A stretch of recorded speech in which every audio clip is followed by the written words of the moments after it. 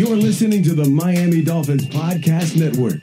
This is Drive Time with Travis Wingfield. Back to throw Tua, looking, flips it downfield, wide open! Touchdown, Tyreek Hill! Unbelievable! Just flew by him for a second time. Tua knew where he was going right away. All the haters out there, man. I really hope you soon jump on his bandwagon. Waddle. Tua, shotgun, back to throw, looking, steps up, fires, touchdown! Again! It's Waddle! His sixth touchdown pass of the day. Drive Time with Travis Wingfield begins now. Let me check your pulse if you're not fired up. What is up, Dolph fans, and welcome to the Drive Time Podcast, part of the Miami Dolphins Podcast Network, covering your team, your Miami Dolphins. How's it going, everybody? I am your host, Travis Wingfield, and on today's show, we have some catching up to do. We're going to drop the podcast on Sunday afternoon here for you guys to give you a head start heading into the week. We're going to take this week to keep you getting introduced to all the newest members of your Miami Dolphins. Today, we're doing the skill players. Braxton, Berrios, and Eric Saubert. We'll have Malik Reed. We'll have Deshaun Elliott. We'll have Dan Feeney and Jake Bailey on a future episode here. But today, we're covering Saubert, Berrios, as well as the introduction Jalen Ramsey press conference, almost said podcast. We'll do all of that and the latest news and notes from around the National Football League from the Baptist Health Studios inside the Baptist Health Training Complex. This is the Drive Time Podcast. So I mentioned the Malik Reed acquisition we heard about over the weekend. That is, of course, a reported signing. We will get to that on a future episode once it becomes official. But man, his tape is very good. His production in this defense, under this defensive coordinator, is VV good. I cannot wait to break down his tape for y'all when that becomes official. Also just saw across the wire, Laramie Tunsil is once again the highest paid left tackle in the history of the National Football League. Good for him, as moves have been coming and going really fast and furious here over the weekend. Mike Gesicki winds up in New England with the Patriots on I think a 1 year, $4.5 million deal. So they get both Gesicki and Parker, two guys that fit really with the previous quarterback, in my opinion. Not as much here with the current iteration of the Miami Dolphins. So that's some news around the league. Let's go ahead and get into what is a fun time of year, man. Free agency seems to get picked clean faster and faster each year, but don't get that twisted. There are plenty of quality players in the second tier, second phase, second window, whatever you call it, in this free agency period of the calendar, and there's bargains out there to be had. I know that first sentence tends to get fans antsy about the perceived needs. I've heard all the tweets about right tackle and whatever your, opinions are of that position, but I say the same thing every year. Can we wait until August before we start to think about what the 53-man roster might look like? The draft still is more than a month away. Let's chill a little bit, because last year there was full-fledged panic, and then they dropped Teron Armstead on you, and then they dropped Tyreek Hill on you in pretty short order. Didn't you feel pretty silly after calling for Chris Greer's head after 4 hours of free agency, and then he goes and gets the best receiver in the NFL and arguably the best left tackle in the NFL? I mean, that's two all-pro type of players, and it wasn't immediately in the free agency window. So just keep that in mind. On top of that, March Madness, what a fun opening weekend that was. Opening day in baseball with the World Baseball Classic going on is less than 2 weeks away. The Masters coming up. This is the best time of year for sports outside of the regular football game schedule. That September through early February mark. This is the best time, in my opinion. Before we get into the newest wide receiver and tight end, Braxton Berrios and Eric Saubert for your Miami Dolphins, just wanted to give you a programming update here and kind of talk about, I guess, where I've been. So admittedly, this is the first free agency, and my boss told me, you've done more episodes last week than you do in a regular week in the offseason. No one's going to know you were gone. I just want to be transparent about why we're a little bit later on these than I typically have been in the past. This is the first free agency. It's been tough on your boy. I always say that your job, especially if you're lucky enough like I am, that your job is also your passion or your hobby or something that you would do for free. I did it for free for a long time and for $20 a month for a long time. I always say there's lots of times that's kind of where you find your sense of purpose, right? And I've been doing this, covering this team on a daily basis since the 2016 season. When we sign a player, it makes my skin crawl to not get to my computer and plug in the All-22 immediately. It makes me antsy.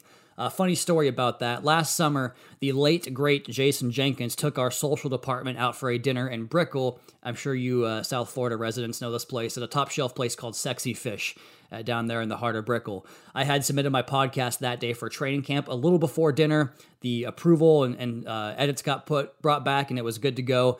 And on my email notification, I saw it when we were sitting down for drinks. And Jason knew this about me. He knew that sitting on a podcast that was ready to go gave me the most anxious feeling imaginable. So he said, it's killing you, isn't it? Go ahead and go out to your car, fire up that hotspot, and publish the podcast. Now, luckily, I was able to reach out to one of our great admins, the great Barbara Oguntola, who works on the website, and she was able to log in and publish it for me, so I didn't have to miss that dinner. But Jason knew that if there's Dolphins news to be talked about, to be put into the universe, I want to do it. So I tell you all this to let you know that I was on paternity leave on Thursday and Friday. My wife went back to work for the first time since before Cameron was born about 4 months ago, and since her leave expired 2 days before spring break. Next man up in this situation was Daddy. So didn't really have a chance to work on the podcast Thursday, Friday. Spent the weekend doing that, watching Braxton, Berrios, and Eric Saubert. We'll do the exact same thing with Elliott, Malik Reed, Jake Bailey, and Dan Feeney coming up here. I'm telling you this because that's why we are a few days behind these signings. And again, we were going to get to them eventually anyways, but I don't know if you've ever tried to work while watching a 3-month-old, but I promise you that working in a creative environment, a creative role, is about the hardest thing you can do because ideas flow, he interrupts, and the product suffers because, to me, you have to be inspired, you have to be in a certain frame of mind to be able to create quality content, and I just am not like that when interrupted every 20 minutes. So I was very happy with the Ramsey, White, and Long episodes. Thought they were some of the best work we've done here. If you haven't checked those out, go back and give them a run. Our guests we interviewed were fantastic: Jordan Rodriguez, Rhett Bryan, and Antoine Staley. But now, here I am cranking out some tape on a Saturday morning to get you some analysis on the Monday podcast. Let's go ahead and get into those players. Braxton Berrios and Eric Saubert. Berrios, I think we start with his return game because he's been one of the best in the business since he came into the NFL. The receiving production has not been great, but he's a role player in that role, and a big role he fulfills is the return game. And that was one area that the Dolphins were really not great in last year. Just never got it going. I thought Cedric Wilson had a nice rhythm late in the year, finding his groove in that department, but that obviously wasn't what he was signed for. Just kind of fell into that role. But Berrios, that is what he does. He has 21 punt returns a year ago. It was 18th most in the NFL. His 240 return yards were 14th best. Among returners who averaged at least one per game, 17 returns, his 11.4 average was 6th best in the NFL. He also brought kickoffs out at one of the highest rates in the NFL, tied for the 7th most kickoff returns with 26. Mostert actually had 25. And I will never try to determine the depth chart here in March. We can talk about what we believe we have in the roster in terms of strengths and positional value. But if Berrios can take that duty off of Mostert's plate, man, give me Raheem a bigger workload in the running game, or in the offense, I should say, and let Braxton Berrios do the returning. That just makes sense to me. I think that Mostert's going to get even better as a runner in this offense.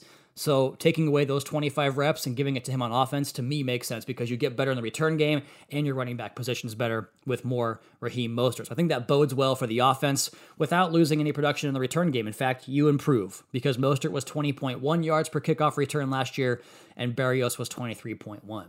His 600 yards on kickoff returns for Berrios was 9th best in the NFL, and his average was 8th best among the qualifying kickoff returners. And a fun fact, because I clicked on this category on Pro Football Reference, did you know the Dolphins had the top 2 players in terms of all-purpose yards among players who returned a punt or kickoff? Now, Tyreek Hill had 2 returns for -4 yards, which is funny to me, but he had 1,795 all-purpose yards, and Raheem Mostert was second with 1,595 all-purpose yards. So back to Berrios. That's been his game, man, since he came into the NFL as a 6th-round draft pick to who else besides the New England Patriots? He fits the Patriots to a T. He's now 3/4 of the way through the AFC East. He played for the Patriots and Jets, and he'll obviously know Buffalo as well, now being a Miami Dolphin, back where it all began for him. So what makes a good returner? And that's kind of where I look at the film here for Berrios that really translates between special teams and the offensive side of the football. Make the first man miss, set up your blocking, and friggin' go. No hesitation. He who hesitates is lost. in the return game. And Berrios doesn't do that. And you see that in his game as a wide receiver also. He averaged 5.1 yards after the catch last year. And that was a career low, a really good career low at 5.3 in 01, 5.8 in 2020, and 14.5 in 2019, but that was on 6 receptions. And it should be noted that a player that catches the football where he does typically has a bigger yak because he catches a lot of balls behind the line of scrimmage, but that tells you about his strength. He's quick in a phone booth. That produces a frequent first tackler missing. In fact, 448 of his 1,085 receiving yards, what is that? It's a little less than 50%. Are before the catch. That means 637% are after the catch. And look at me, I did the math here. That's 59% of his yardage is on yak, which is a way bigger chunk than what Tyreek Hill and Jalen Waddle had last year, but they are so damn good at pushing up, 15 yards down the field. Just different style of players, but that, to me, creates chances for those guys. We'll talk about that here in just one second. Not to mention for Berrios, back to the point, that he had 19 rushes for $160 and 4 touchdowns. That's a touchdown every 4.75 carries. He also had 9 first downs on those 19 runs. That's really good. And you kind of see that role that he fulfills in the offense. He's extremely valuable as the motion man. He led the Jets last year in pre-snap motion by more than 15%. You always move Berrios back and forth across the formation. They got him moving parallel to the line of scrimmage, threw him now routes, which is catch, rock, throw, threw him screens and swings and speed outs and tunnel screens coming back to the formation, and then he's just a punt returner from there.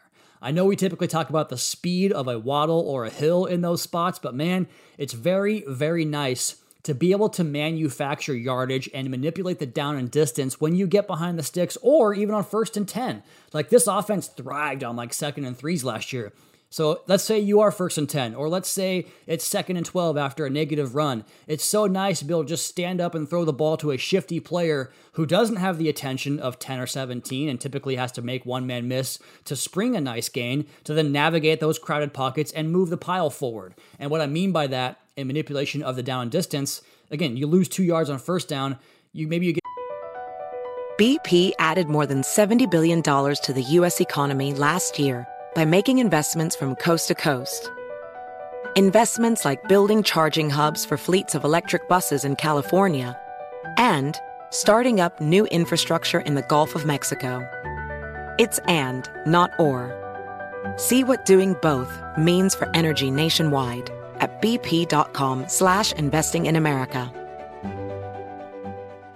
A favorable look where it's like, oh, Berrios is one-on-one, and then we have our blocker to the strength over there. Maybe it's Alec Ingold. We can just stand up, throw the ball to Braxton Berrios. He breaks a tackle, and all of a sudden it's 3rd and 5 after, we lost 2 yards on 1st down. That skill set translates to short yardage conversions as well. Let's say we're in 11 personnel. It's 3 receivers, right? 1 tight end, 1 back. Tyreek, Jalen, Braxton Berrios. Let's say it's 3rd and 3 for the sake of this argument. Tyreek, Jalen, and Braxton line up. Who do you think is getting single coverage there? It's not 10 and it's not 17. So go to one of the shiftiest players in the game in a 3-yard box. And by the way, you have a 3-way go. What's that called? An inside leverage, outside leverage, possibility of a takeoff as far as where you're responsible for. No help. 3-way goes are tough to cover, especially against a player that has the shiftiness of Braxton Berrios. It's probably why he has this in his corner. Sample size is small, but he's been throwing 13 passes over his career in 3rd or 4th down and short. And the Jets converted 8 of those of 13 for 1st downs. That's a 1st down rate of 62%. What's the Jets' 3rd and short rating average for their whole team over that same time span? 48.3%. So nearly 14 percentage points better on average when going to Berrios compared to everybody else. In his career, 51 1st downs on 107 catches. He's got 107 for 1,085 and 5 touchdowns. Again, he's a role player. Averages 10.1 yards per catch, 6.6 per target, and a drop rate of just 5%. That's 6 drops compared to 107 in the catch department. The advanced numbers, the best one to me is 1.57 yards per route ran. That's a great figure for a metric that's pretty damn reliable in charting receiver performance. And again, for your 3rd, 4th, maybe even 5th receiver who's kind of a spot duty guy, it's a great number. Tyreek led the NFL last year. He's a unicorn. That number was 307. Not something you should aspire for. If you want to be really good, 2 is a good number for literally anybody. But a good comparison here, like Christian Kirk, who had a really good year for the Jaguars, 1.75 for him. So Berrios productive in that role that he was asked to perform. He aligned in the slot 70% of the time. That's typically where you're going to find him. Out wide 26% of the time. And then elsewhere, backfield inline 4% of the time. He's played 1,567 career snaps on offense and special teams. He's forced 8 career missed tackles as a wide receiver, 2 as a runner. That's 10 on 129 touches. Again, he makes guys miss a lot. He also just brings a certain level of grit, which is a word that I don't typically use in this podcast, but he defines it. 12 of 20 in contested catches for a guy who's 5'9". It's really good. He's tough. He'll do the dirty work, and he'll be a great teammate. Tyreek Hill's pretty fired up about the addition. You can see why. He called him Wes Welker 2.0. Tyreek's a little more bullish on that than I am, but hey, why not? Quick separators inside are only going to help Cheetah and Penguin do their thing. Fun competition in that wide receiver room. We know about 1A and 1B, but Berrios gives you some more value there. I'm super high on Eric Ezukama. River Craycraft is back, baby. Go Cougs. We'll see about Cedric Wilson here in year 2. And then whoever else can step up, whether it's new additions, Braylon Sanders, Freddie Swain. Fun position to watch in camp, especially against those 3 cornerbacks, Cater Kohu on the other side. All right, that's Berrios. Let's go ahead and take our first break and come back on the other side and do Eric Saubert's breakdown. Pretty pumped on the first 4 games of his that I watched. That's next. Drive Time Podcast, your host, Travis Wingfield, brought to you by Auto Nation.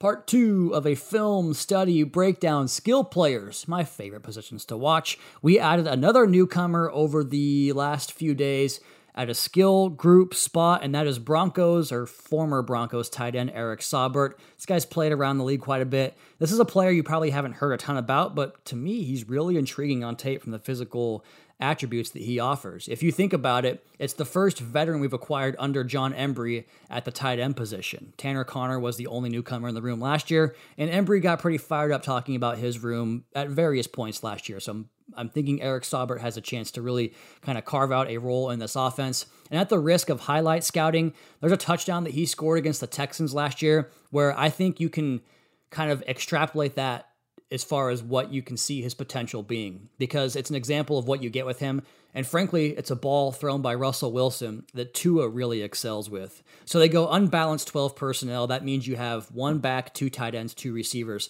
and your 2 tight ends unbalanced means they're on the same side of the formation, a heavier side of the formation, right? A clear strength declaration, both tight ends attached to the same side of the line. Then they run 4 verts, which is one of the most popular route concepts. 4 verticals, take the defense, the top off, then typically you have a back who comes underneath for the check down in case your pass pro is good and the coverage is good. But in this particular instance, when you run that, you cannot cap every route, which means no help on every route. So Saubert, obviously, going to be the one that catches that single coverage, kind of like we talked about earlier with Braxton Berrios. You need guys that can beat single coverage when you have Tyreek and Jalen because you're going to get it all game long. And this is on a Texans linebacker. So that's a matchup where if I'm the quarterback breaking the pocket, hey, pretty athletic tight end against a linebacker who can't run as fast as him might be something I look at. And so you see Saubert on this play, stack the linebacker, which means put him on the back, don't let him get over the top, elevate for a pass and pull it in. And you also pick up the functional strength, which is the next part of his game that stands out to me, the contact balance. The linebacker tries to reroute him beyond 5 yards, which is a foul, by the way, didn't get called, and he fights it off without slowing his pace or drifting up the stem. Recall the 2018 podcast, Locked On Dolphins, talking about Mike Gesicki back then. That functional strength and getting bounced off the route was a big problem. He improved it over his career, but that was like, you can't play if you can't do that. And Saubert really, really excels in that regard. And again, Tua loves throwing that exact ball, that little touch fade into the back of the end zone where he just kind of pops it with that wrist flick that he has. And Tua has big, strong hands that he allows him to really put tight spirals and good touch throws in those spots. He damn near completed the one he threw to Jalen Waddle in the Baltimore game just before the game-winning touchdown. That's the kind of play we're talking about here. So Saubert has these massive hands, and you can see it on this catch. it reminded me of why they'd throw these balls to Gronk. And like, even though it looked like it wasn't going to get caught because there was just too much traffic, he just found a way to haul it in because he has freaking oven mitts for hands. So the tale of the tape is that Gronk has 10 3/4 inch hands. Eric Saubert is the next closest measurement, 10 5/8 inches. Those are two things that you can glean from that one snap. Massive hands, which also helps in blocking, right? Grip strength, attacking the guys better. But also, how about this? Like, he's got green marks in every RAS category, just about those. The relative athletic scorecard that measures shiftiness, explosiveness, suddenness, all that stuff. But think about that.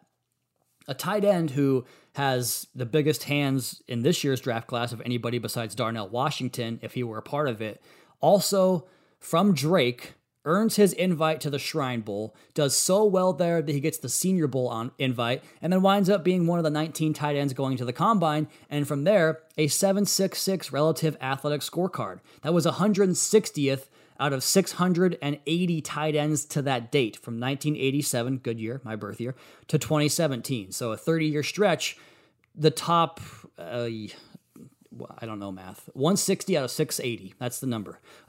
His percentiles are as follows among tight ends. For the former 5th-round draft pick out of Drake, his height was the 69th percentile. Nice. Weight was 58th percentile. So he's not massive, but he's a little bit bigger than your average tight end. But here's where the numbers pop. 40-yard dash, 81st percentile. Great. 20 split, 80th. 10 split, 80th. Awesome. Bench press, 76, that functional strength. That's not a great measure of strength, but we'll use it. Vertical jump, 60th. And then broad jump, 89th percentile among all tight ends. That broad jump and 10 split, paired with the strength that he's displayed on his tape and at the bench press, what does McDaniel always say about this offense? We prioritize firing off the football, and that's what Saubert does, man. He's quick to eat up yards in a hurry. It plays in the red zone big time, not to mention he's a good blocker that allows you to play with your tendencies. He's not a tight end you put in the game. BP added more than $70 billion to the U.S. economy last year by making investments from coast to coast.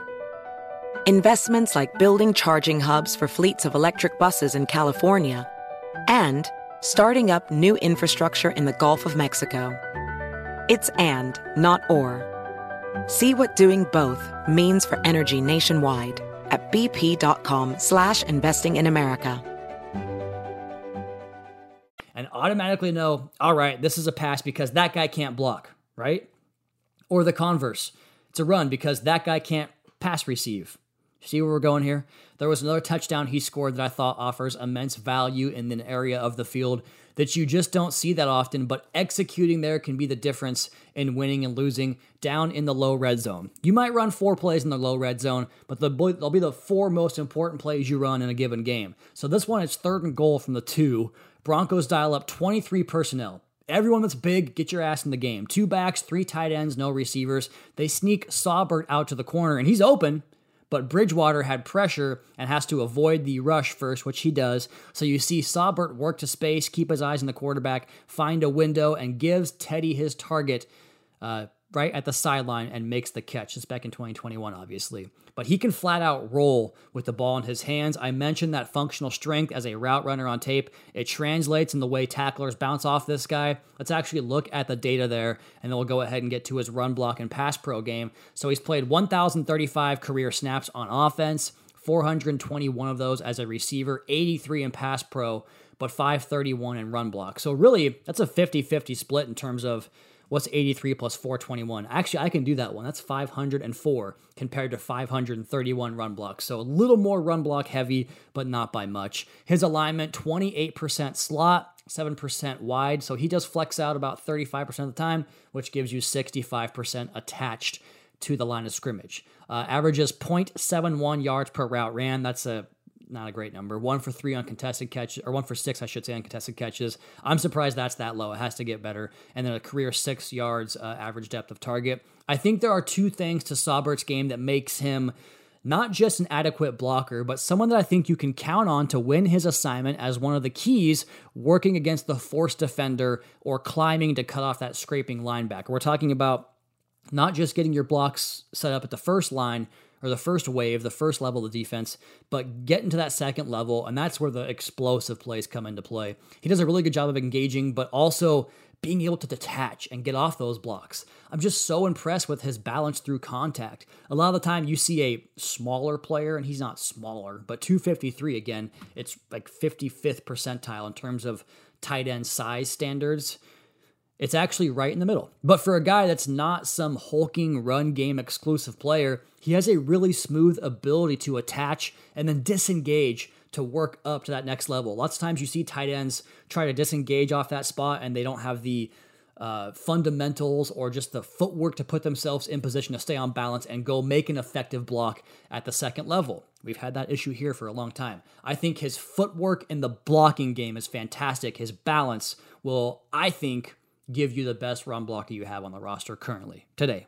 That I expect more to come to the roster, but today I would take Saubert over anybody. I think that's where his entire game centers. The balance both as a mover off the snap, but also through contact, be it with the football in his hands as a runner, in leaning on a defender, generating leverage in the blocking game, or running routes through those reroute attempts. His counting stats in his career, 33 grabs, 280 yards, 2 tutties. That's on 52 targets, 5.4 yards per target, 8.5 per catch. Again, none of these blow you away, but situational football, he's a guy you think about. He has a 63.5% catch rate, and 51% of his receiving yards come after the catch. He can roll a little bit. And I think from watching him, he's a very quality asset that you insert in those roles, specific situations. Like, I think he'll help your short yardage game a lot, which Miami was bottom in the NFL last year. Him and Berrios, I think, could give you some help there.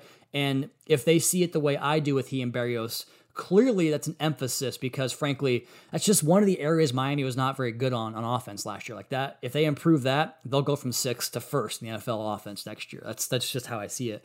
And I think you also get a guy that's probably going to be part of your core special teams. I think you can trust him with chipping and helping your tackles on the game's premier rushers. I think he can handle some guys in one-on-one situations, especially with how quickly this quarterback gets the football out of his hands. To be frank about it, I just think you can trust him to not fold up immediately and produce a pressure that gets your quarterback whacked. I think he can do some of the pre-snap movement across the formation, the way you'll see Alec Ingold or even Durham Smythe come across to help dig guys out of that backside. I'm really curious to see how you work with him and Ingold as part of that equation because I think they both excel in that regard. And again, he's been a reserve special teams guy his entire career, and to me has the look of an ideal tight end too. So hopefully a big-time tight end one's coming, but we'll see about that. But we'll find out what role he winds up coming in August. Back to his special teams, career 1,284 snaps on teams. PFF has him with 12 tackles. 6 of those were last year, where he had a career-high 323 special team snaps. That earned him a special teams grade of 83, which ranked 14th in the NFL.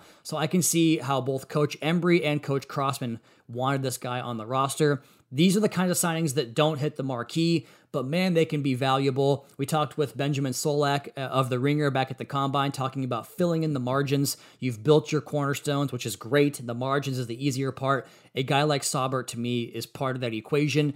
50% of the snaps, and we increase our third down numbers, and goal-to-go numbers with him in the game. That would be a massive acquisition. To not break the bank and get better in those two critical areas of the game, that's what I see watching this player.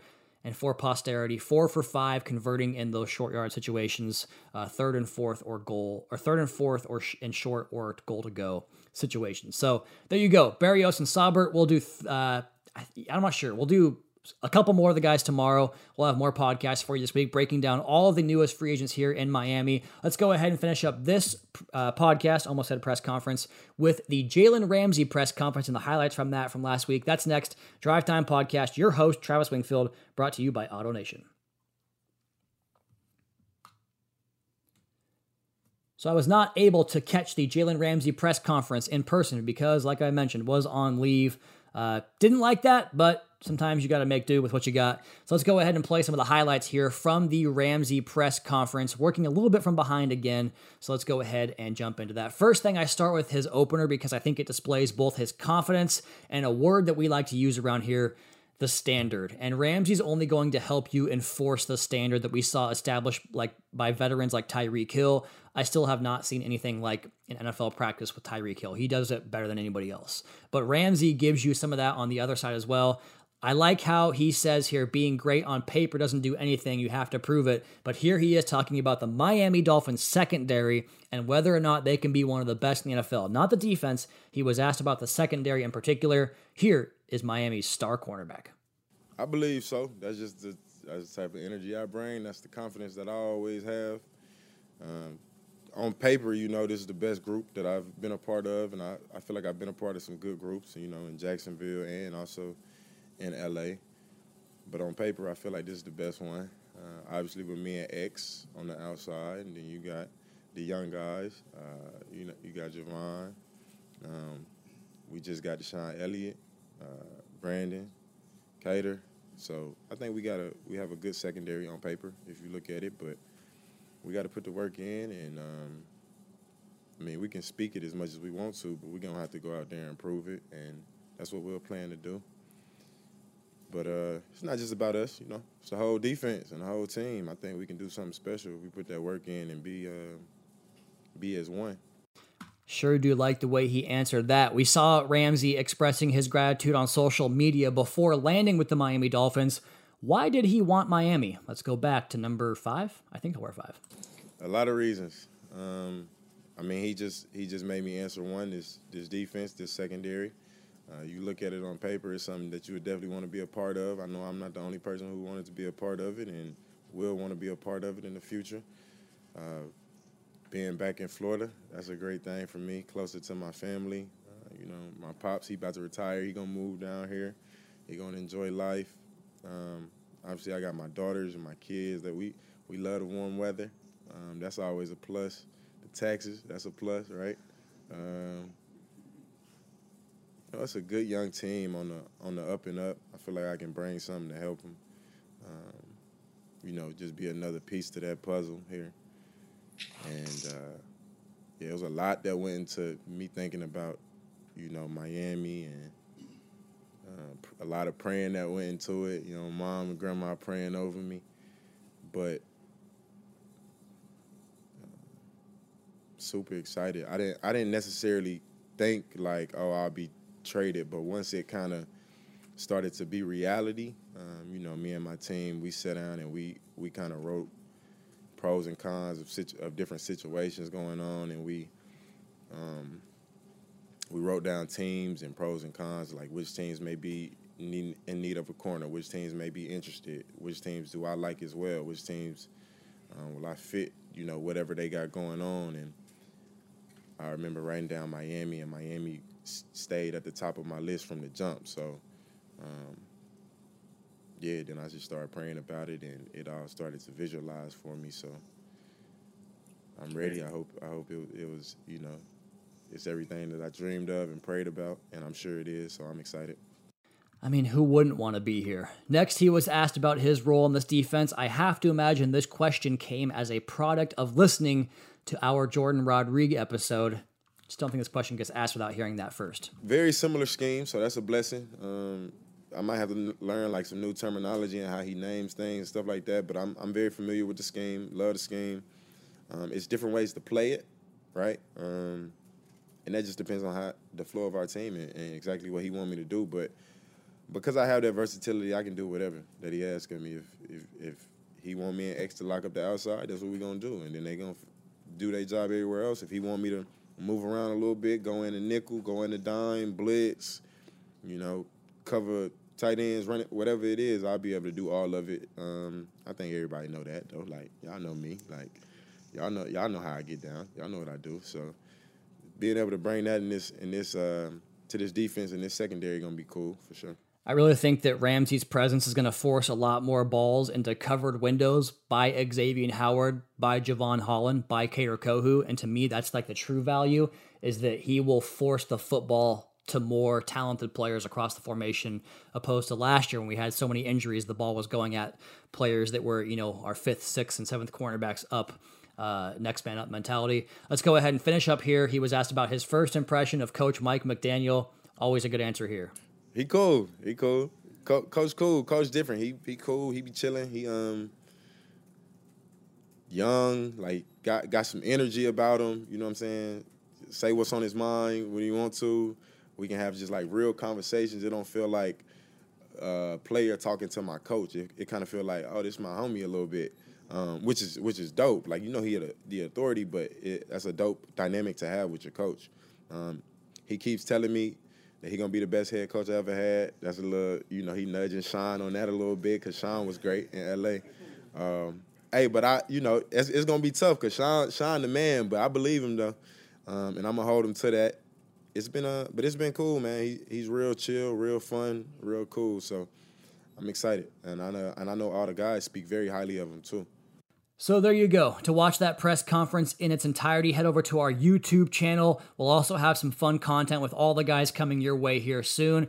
That is going to be my time, though. We'll come back tomorrow. Again, not sure exactly who I'm going to have as far as breakdowns. Deshaun Elliott, can't wait to watch his tape. Dan Feeney, Jake Bailey, and Malik Reed. I believe we'll have some media availabilities with these guys for you all at some point for the third show this week, perhaps, toying with the idea of doing a mailbag as well. I'll do a roster review episode, I think, next week. We have plenty of content coming your way here in the meantime. That's going to be my time. You all please be sure to subscribe to the podcast on Apple Podcasts. Leave us a rating, leave us a review. Follow me on Twitter at Wingfield NFL. Follow the team at Miami Dolphins. Check out the Fish Tank podcast with Steph and Juice. They have Rashad Jones coming up. They have Zach Thomas coming up. You do not want to miss any of those episodes. Plus, again, the team YouTube channel for media availabilities. Dolphins Today, Drive Time, and Fish Tank content.